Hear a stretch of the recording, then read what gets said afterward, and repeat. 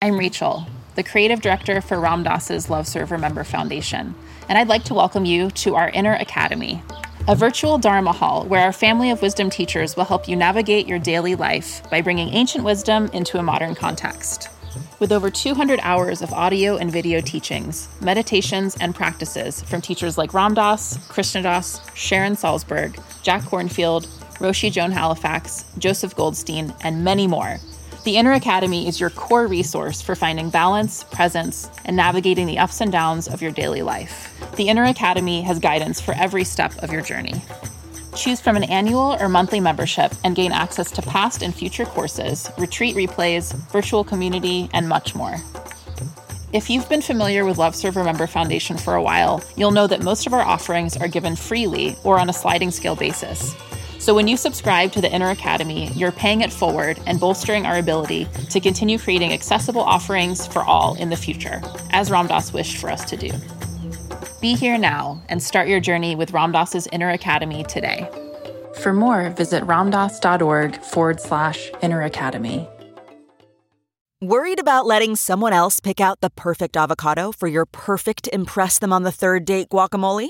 Well, good thing Instacart shoppers are as picky as you are. They find ripe avocados like it's their guac on the line. They are milk expiration date detectives. They bag eggs like the 12 precious pieces of cargo they are. So let Instacart shoppers overthink your groceries so that you can overthink what you'll wear on that third date. Download the Instacart app today to get free delivery on your first 3 orders, while supplies last. Minimum $10 per order. Additional terms apply.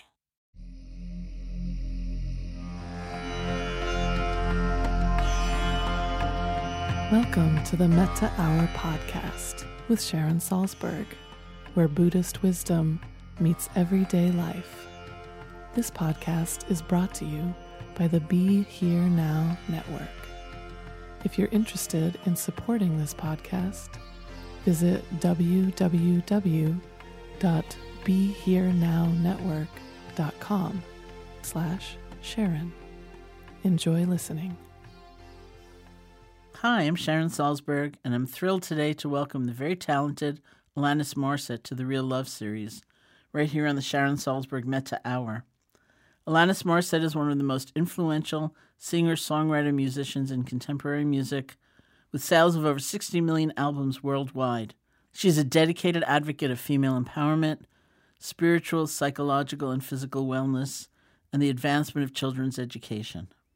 Welcome, Alanis. Hello. I'm so glad you're here talking to me. Oh, I think most of my listeners are really very intense fans of your music. So I thought we might start today with the side of you that people are a little less familiar with, which is outside of the music world.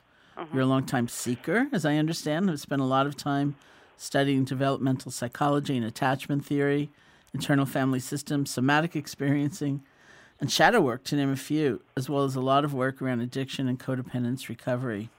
Can you tell us what started this journey for you and what focus it's currently taking for you? First of all, I just want to say thank you so much for having me, and it's such an honor to be speaking with you. I just wanted to make sure I said that before I began. I've been, I think, based on my temperament and my role in my family, to be honest, as a young child, was that of therapist and was that of attempting to control chaos and playing that juicy role in my family. So I started quite young with wanting to understand the human condition for several reasons. One, just because I was innately curious about it, about how we operate and why we're here, etc. Some of the loftier, more fun questions for me. And then also as a survival strategy to figure out, I thought that if I could figure out why people were behaving in certain ways they were behaving, namely family members, etc., that somehow I could control it, and I could help. So the idea of being of service was intentional for varying reasons from as far back as I can remember, actually. And then for a long time in my career, writing music, I would write the songs initially for myself to gain some level of clarity or understanding. And then I realized that upon sharing it, that people would make these songs their own, and they would they would use it in whatever way they deemed necessary in that moment in their life. So it was a very convenient way to be expressed and serviceful at the same time. So I felt really blessed for that.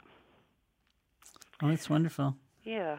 And then in terms of coming to what you just described, for a long time, people were really encouraging me within the industry to pick a lane, so to speak, to stay in my lane and in some ways remain one-dimensionalized, and even, they would have sort of a reductive view of me, whereas, I'd be wanting to be somewhat academic in moments and psychologically inclined, and I was made fun of for that. And then, of course, there was the rock and roll and all these different aspects of my own personal self that was wanting to be expressed. And it's only been lately in what we call these so-called modern times where it's actually become kind of hip to be integrated and to be more whole in a way. So it's less about cutting parts of myself off depending upon what context I'm in, and more just showing up as who I am regardless of what environment I'm in.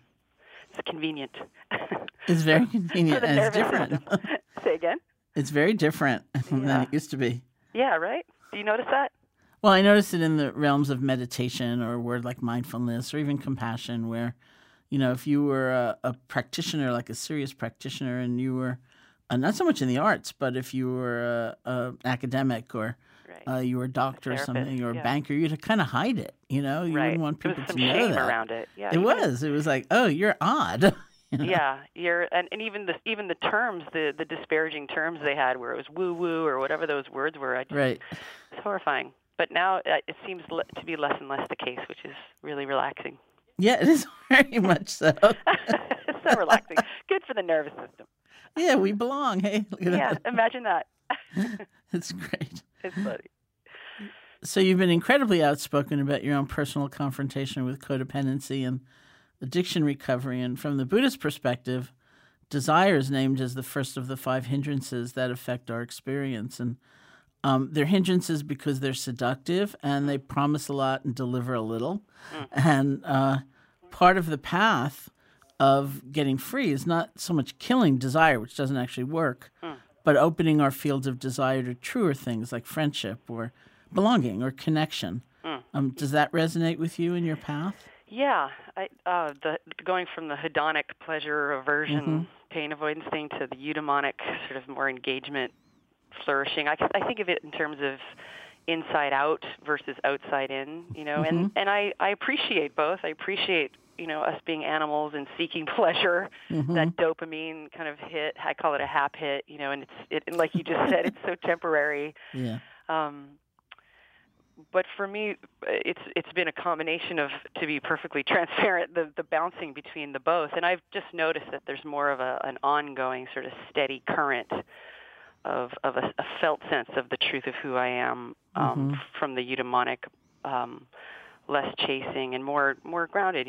Might even look like just eyes closed, looking down at the ground while I'm walking if there's mayhem all around me. And for me, service, as far back as I can remember, my mom especially was very intent on having service be the platform from which all things bound from, So yeah, being of service is where I find my greatest sense of well-being. And then the major important caveat for me is to make sure that I take care of my body and that I don't completely obliterate self in order to just show up, because that's, and then the developmental immaturity issues, which seems to be more of an accurate way of describing codependence, because codependence has been a term that I think it's been misunderstood by a lot of people. But working with Pia Melody and just looking at self-care and boundaries and being in reality versus fantasy and having a sense of one's own needs and wants and reaching that middle path kind of moderation balance. This is the grand invitation of maturing, and so many ways to get there, whether it's through therapy or through marriage or through friendship. Even in my professional environments, I'm constantly being called to grow up, and it's quite a lovely invitation. It's harrowing at times.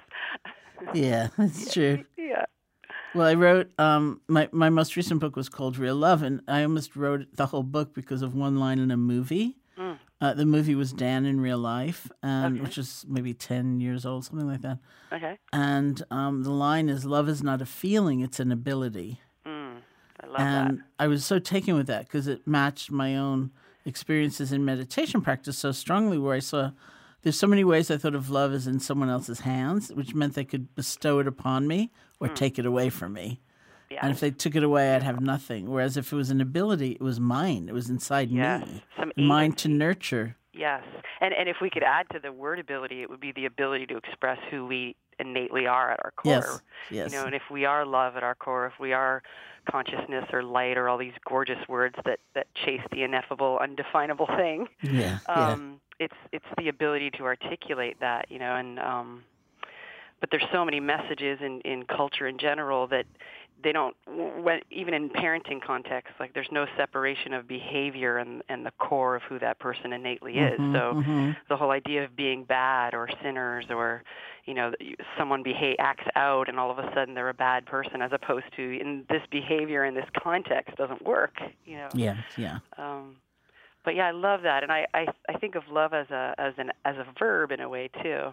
You know, because so many relationships broke up because the feeling of infatuation would wane, and then a lot of times I would just be dumped because they didn't feel so loving toward me anymore. I was like, well, that's inevitable in any relationship. There's going to be moments, right? Oh, yeah, absolutely. Yeah. Yeah, I mean, there's some place in which I guess you yourself have called yourself a love addict. Yeah. Is that right? Yeah. Yeah, like I mean, the love addiction is really an addiction toward a person, and I actually would say it's an impersonal person. You know, it's so it's less about love; it's more about the addiction to an avoidant. You know, someone who seeks intensity outside of the relationship and specifically doesn't want to turn around and meet. You know, and that's their survival strategy.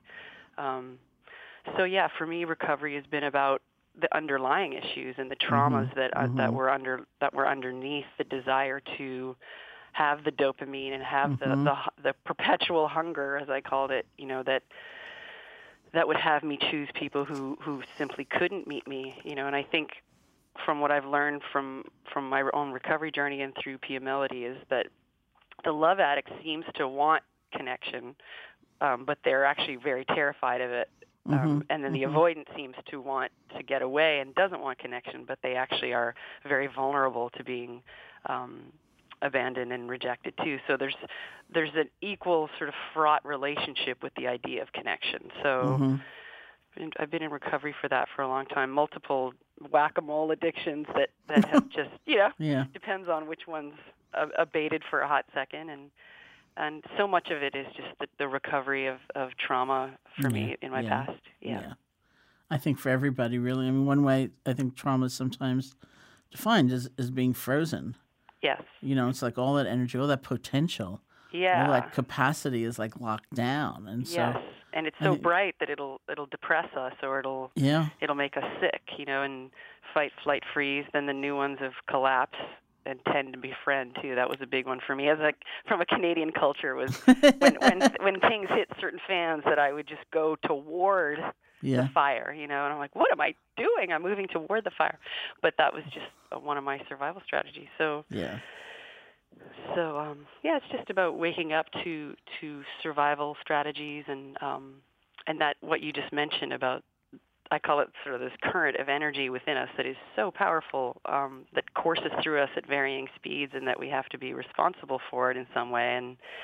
And if we don't know how to, or if I don't know how to, then it can quickly turn into anxiety and depression and chronic dysregulation. And our bodies weren't built to be in chronic dysregulation like that.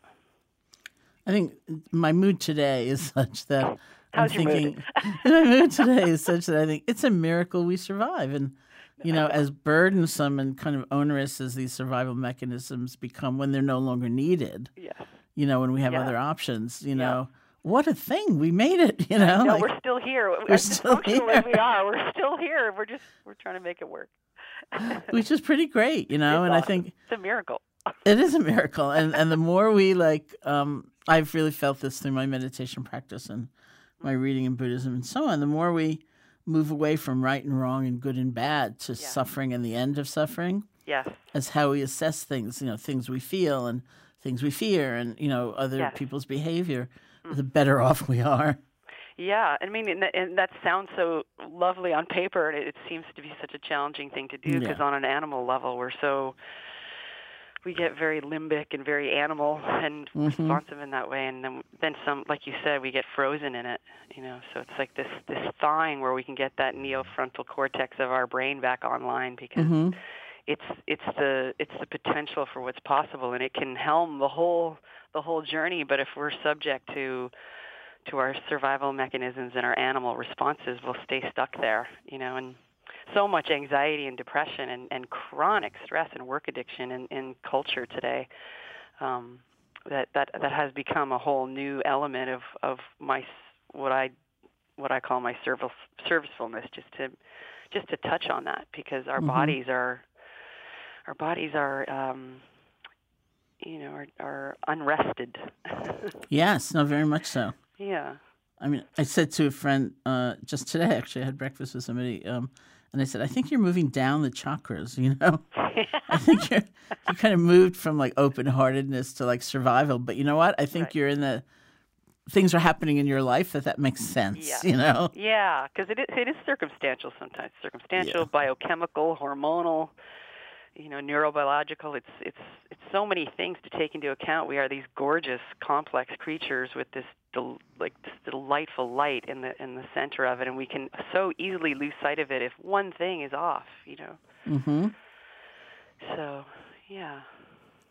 You're so forthright, which is such a gift for people, and you're well known for deeply honest and very personal songwriting. And here I have a quote from one of your songs. You say that it's not from your song, it's about the songs. Most of the songs are, in a roundabout way, actually addressed to myself.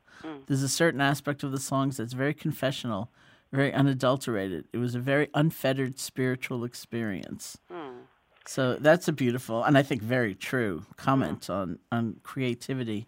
Yeah, the idea of being able to show up and surrender at the same time, so it's being very alert, and yet it's very feminine for me too, like very receptive, clear the mind completely and just let whatever is to come through in any given moment come through.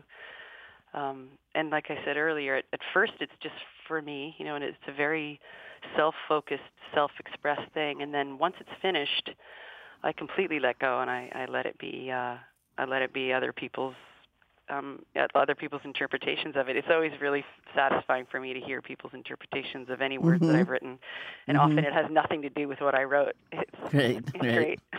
Right. What did they hear? How did they hear that? Yes. Yeah. Well, that's great. Well, I often, from the time I was a child, I wanted to be a writer. I never actually thought I could, and then I finally did it. And so now I can't stop. And, good. We win, by the way. Your audience wins. Thank you. And I look back at the things I wrote, and I think I don't actually remember writing it. Right. Which is kind of remarkable. You were in that zone. Yeah. Yeah. It's the use of the mind as a filter. It's like my brain becomes secondary so that I can articulate something or choose words, but the actual message or the current is in the driver's seat. So it's really exciting. I also noticed too, in having performed a lot of the songs, particularly the more sort of angry, emotive. I mean, they're all emotive, frankly, but performing those again and again. What I did notice about art, when it's singular, and meaning when it's in a vacuum or when it's being written alone in a studio in my case, is that the process is very cathartic, even performing on stage. But it doesn't become healing for me until it's relational. So, I may run, I may have a conflict with someone, and then I run away and write about it. And if I never really resolve it within my own self, within a context of therapy or with the person directly, I can sing that song 150,000 times, and the catharsis will remain. The movement of energy will remain, but the actual healing experience is still just out of reach for the fact that it's not relational. So that was a big revelation for me around thinking that I could get away with, not interacting with humans. I'll just write songs for the rest of my life and not have to talk to anybody. That's interesting. Well, rumor has it you're writing a book. Yes. Or you've written a book? I'm writing. I'm about 1,200 pages in, and I'm clearly going to need to edit. I think so. But you think? A little War and Peace. So, yeah, it's a lot of stories. And for me, the idea of just telling stories in and of itself was never compelling enough without some sort of intentionality of servicefulness imbued into it. So there's some informal, and humor-filled teaching throughout all of it, and it's gotten to that place where now it's just editing itself. It's just writing itself, and that's the flow that I was waiting for. And I truly believe in divine timing. So although I have been talking about this book for way too long in my mind, it is eventually going to be ready over the next year. That's fantastic. I turned in Real Love 2 years late and 1 day early. Oh, there you go. I was extremely proud of the 1 day. It's like, look, I turned it in early. Look, I was in some sort of divine timing aspect. That's great. Really? No, I love that you're writing. It's such a service. It's such a gift. Thank you. I mean, for me, it's, that form of creativity is very connected to love. It's about connection. Yeah. And even if the person is not in the room, I don't tend to imagine the reader or something like that, but I just feel them, Yes. I feel there's someone out there. Yeah, it's very relational when we're writing, right? Because it's like a dialogue or an exchange. And I'm teaching again at 1440 later in the year, and the title of this particular one is called Connection as a Way of Life.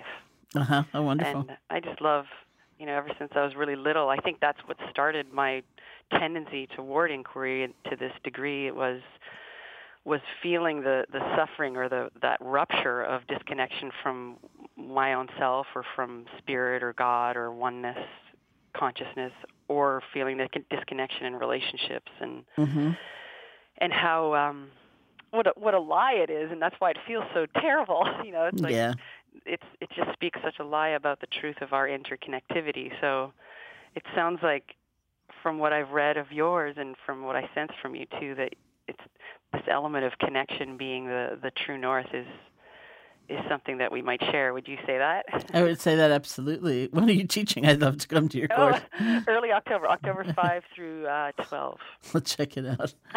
But, no, really, for me, connection is everything. I was just telling someone the story about when I started teaching meditation, which was 1974. Wow. And I was teaching with friends and colleagues, and the format of our intensive retreats, which is the form we were teaching in, is that you kind of practice all day, and there's teacher contact with questions and answers and stuff, but there's one formal lecture every night, and I was too petrified to ever give it. My big fear was that I was going to be sitting up there, my mind would go blank, and I'd just be sitting up there. Yeah, you could only hope that would happen, right? Yeah, really. So, but I went through a whole process, and I realized, the whole thing about giving the lecture is about connection. They're not actually sitting out there, waiting for my expertise. They want to feel connected to this process. And it's their own process because they're meditating themselves. And, they want some context. They want some sense of a larger sense of connection. And once I got that, then I could give talks. Wow. And then what did you notice changed in you, even just in your sitting up front? Like what changed? Was it just that you were okay with letting what was to come out of you, or what did it look like? How did it change? It looked a lot like that, and it looked like not having the need to be perfect. Yeah. Like if I didn't know how to pronounce something, I'd actually say that. How do you say that word? Nice. That's and it was just us. It wasn't like they're out there, right, looking at me, wanting to judge me. It's like, here we are together. Yeah, let's engage in this together. Yeah. Yeah. Wow. Beautiful. Wow, what a service. And sometimes people tell me, like, who are performers that have a difficult time actually performing, that if they do a kind of loving kindness or compassion practice for the audience, that they get to that same space, that here we are. Yeah. Yeah, that's probably one of my favorite felt experiences in my body is when the audience is just lit up with love, and I'm lit up with love, and it, certainly it's wordless in a sense. I mean, there's lyrics, but it's this wordless connection on a macrocosmic level too. So I love the idea of having my consciousness bounce between the micro, tiny, searingly present moments, say with my daughter or my son when we're quiet alone in a hotel room or in our living room, and then bouncing it out to the whole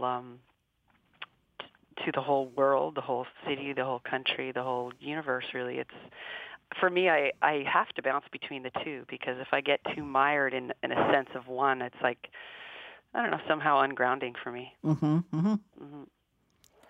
So how is it when you teach at a place like 1440, or, it's such a different format than being on the stage? Yeah, I get to tap into the more academic, super receptive too. Like there is a silence in the mind, and then I just kind of tune into whose hair may be on fire in the room, or what is the most burning inquiry movement in the room, or and then I have my agenda, wanting to share with people. I think I was born also to just render pithy, or to distill somewhat complicated ideas into a palatable, kind of understandable, hopefully understandable way, so that people can take that home and use it. So if I say 100 things and one thing is serviceable for someone to take them from B to C on their personal evolutionary alphabet, or R to S,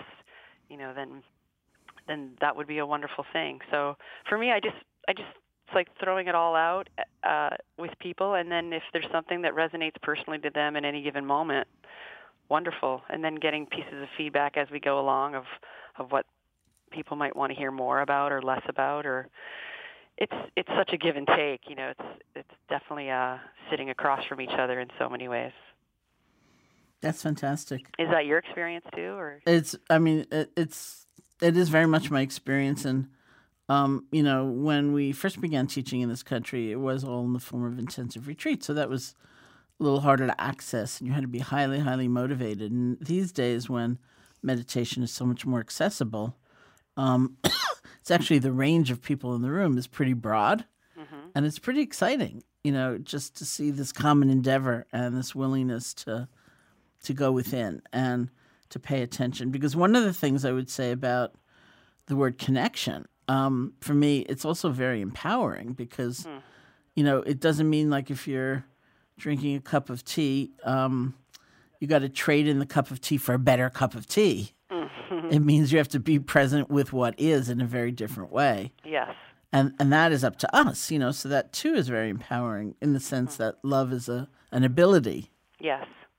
Yeah, and there's not that sort of rough resistance. It's like the resistance is so physically exhausting for me. Yeah. So when there's that searing presence with what is, and not fighting it, and then if there is some behavioral or some circumstantial thing to be shifted, it will be born from that, right?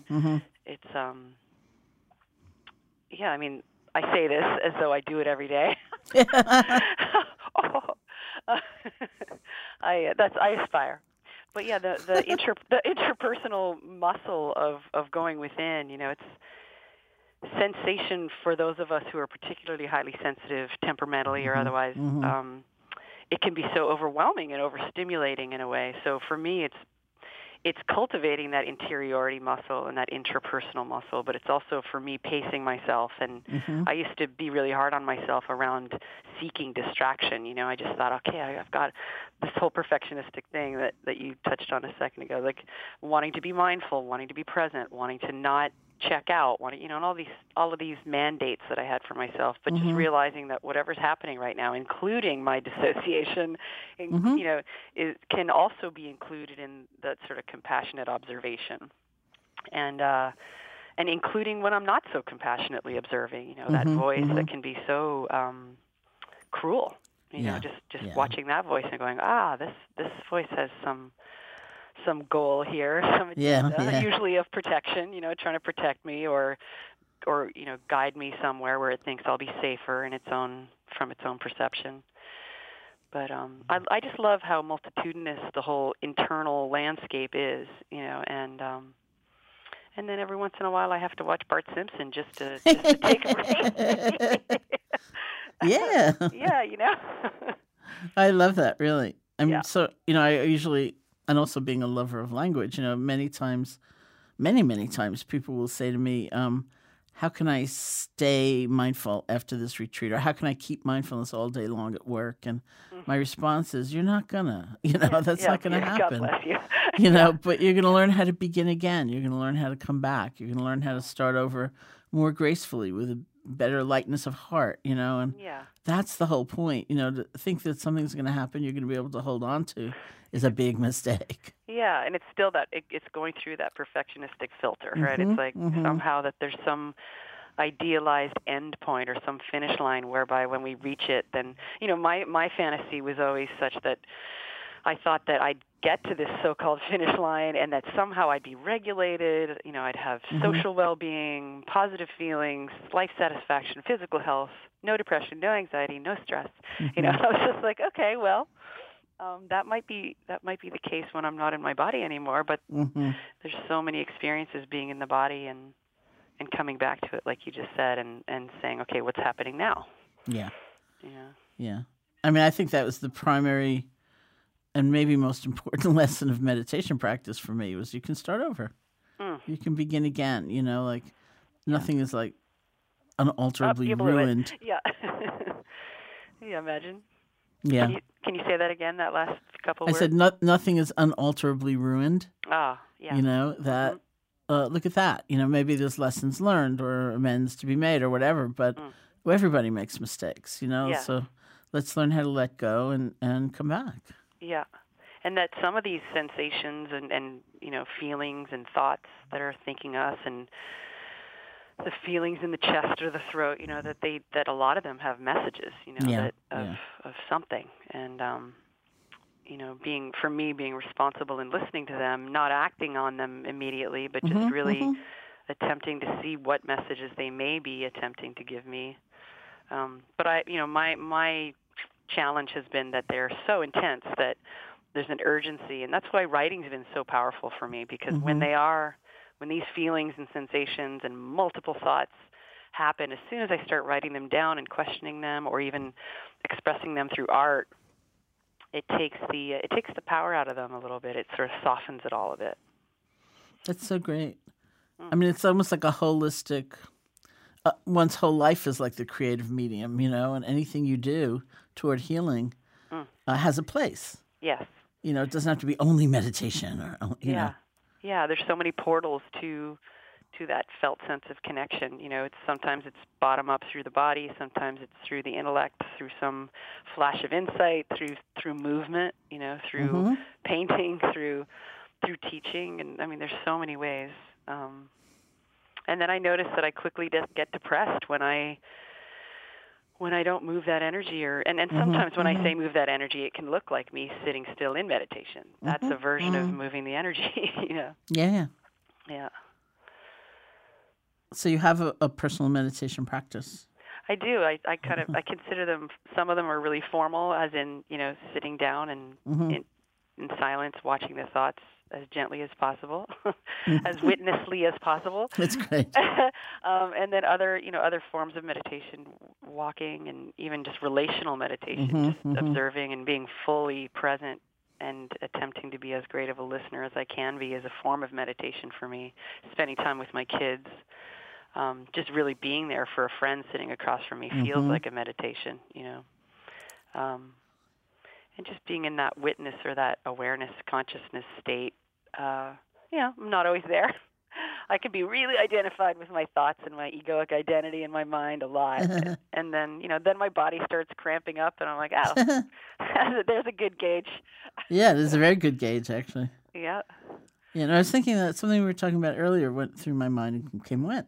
But something about relating to oneself in a certain way with that fullness of open-heartedness and just presence and just that connection is really about relationships as well, where I keep using the example of talking to a stranger and not really paying attention and not really listening or not really looking at them. And if we realize that, we can actually gather our energy and fully arrive and actually be there. And somebody said to me, well, it's the same with long-term relationships. You don't really listen anymore. Right. And you know how everything's going to end and, whether it's a friendship or whatever. And right. And I think that is so true, that so much depends just on the quality of our attention. Yeah, and that beginner's mind, as though we're aliens that landed on Earth, and all of a sudden, boom, I'm in this room, and whoa, look at that bottle. What is that? Yeah. And then that movement. I'm often fascinated with the movement toward definition. Like I could be having a direct experience of a sunset, or looking at a blanket, or, and then all of a sudden the word blanket. Oh, and I got that in Mississippi, and just all the stories that kind of they're desperately wanting to swoop in like an egoic movement that just wants to scoop it all away and define it and concretize it and one-dimensionalize it and move on. It's violent sometimes, and it's entertaining too, though. Yeah, it is. It is. Look at that. There's so much. Yeah. Oh, yeah. So when you say love is a verb, which I would also agree with, it can be a verb. I mean, there's so many. It's so fun to chase defining love. Sometimes I call it a verb. Sometimes I call it it can be a felt sense too. And for me in the body, it's not singularly that though. And then I draw it a lot, because I can't draw. It was not a gift I was given, but I can draw stick people really well. So I draw two stick people facing each other, and one is saying in the talk bubble, one says you, and then the other stick figure says no you. And that's how I define love a lot when I have a piece of paper in front of me. But just for me, it's about expressing with each other, having the direct experience with each other of who we actually are. Consciousness meeting consciousness, love meeting love, awareness meeting awareness, light blending into light. And there's so many ways to do it. That's why it's so fun to be here, and why I'm still okay with being in a body. Because there's so many ways to do that. I mean, it just perpetually blows me away that everything we go through, and still, our hearts move toward love. And that's what we. It's almost like plant in the sun. It's like we just move there. Yeah, and we get through that cement if we have to. Yeah. And if we don't, for those of us who feel stuck and under the cement still, and that perfect little weed has not come out yet, that there's still the movement toward it. Yes. It's still trying to find the crack. Yeah, and maybe the crack will find us. Yeah. Yes, thank you for that. Yeah, thank you. So I'm going to finish in a way by reading something of yours that feels so on point and is actually quite Buddhist, where you said, the truth of who we are is innate goodness, and the whole journey is really about removing any obstacles or false belief that keeps us from knowing that. Yeah. That's a hard thing to have confidence in, for many people. Yeah, and when you say confidence, you mean to live by that, you mean? Or to live by it, or even, people often say, innate goodness, like one of my Tibetan teachers, kind of playing with the language, has come to say innate okayness, because goodness was so like fraught. A bridge too far, Well, I think what's happened is that in this realm of dualism, we have everything. We have our tall and short. We have our cold and hot. We have all that. So, and that's fun in terms of this playground being, a playground of relativity and dualism.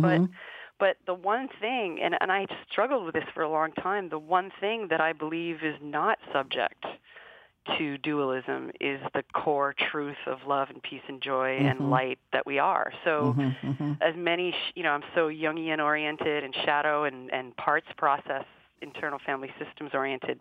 The one thing that can't be subject to this the gorgeousness and violence of dualism is this innate okayness or goodness or light, and even having a word attempt to shape it is comical and sweet, and fun. So yeah, that's the one thing that's not subject to it, and I think the word good is so fraught these days because it goes hand in hand with its bedfellow bad, Yeah. So if we could just take those words out, that would be so convenient. Yeah. No, I really agree with you, and it's very beautiful. It's a very beautiful perspective on life. I think it in Buddhism, when they say everybody wants to be happy, it's and everybody has a capacity for wholeness and clarity and connection and care. Everybody has that, and it's usually kind of covered over. And hard to find and maybe hard to trust, but it's absolutely there. It could never, ever be destroyed. But, as people often counter that with, there's so much violence and there's so much exploitation and, how can you say we are innately good, that... But I really do believe that, Well, I think the violence is the protest about the lie of us not being good. And sorry to interrupt you. No. Please go on. It's great. No, that. And I think words do get us into trouble as much as I love them, because the good and the bad and the actings out, that I keep thinking of the actings out of the violence and the murder and the, I just think of it as a protest. It's a protest around the lie of us not being aware or given the credence for the truth of who we are, which is this light, these miracles walking around. And so much of it is affected by the body too. It's like I said, like we talked about a few minutes ago with the brain and the biochemical and there's so many elements that one synapse or one neural firing that tweaks, and all of a sudden our behavior can change, and we think we're our behavior.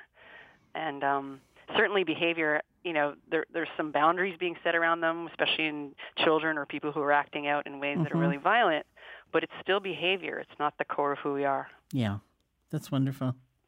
Oh.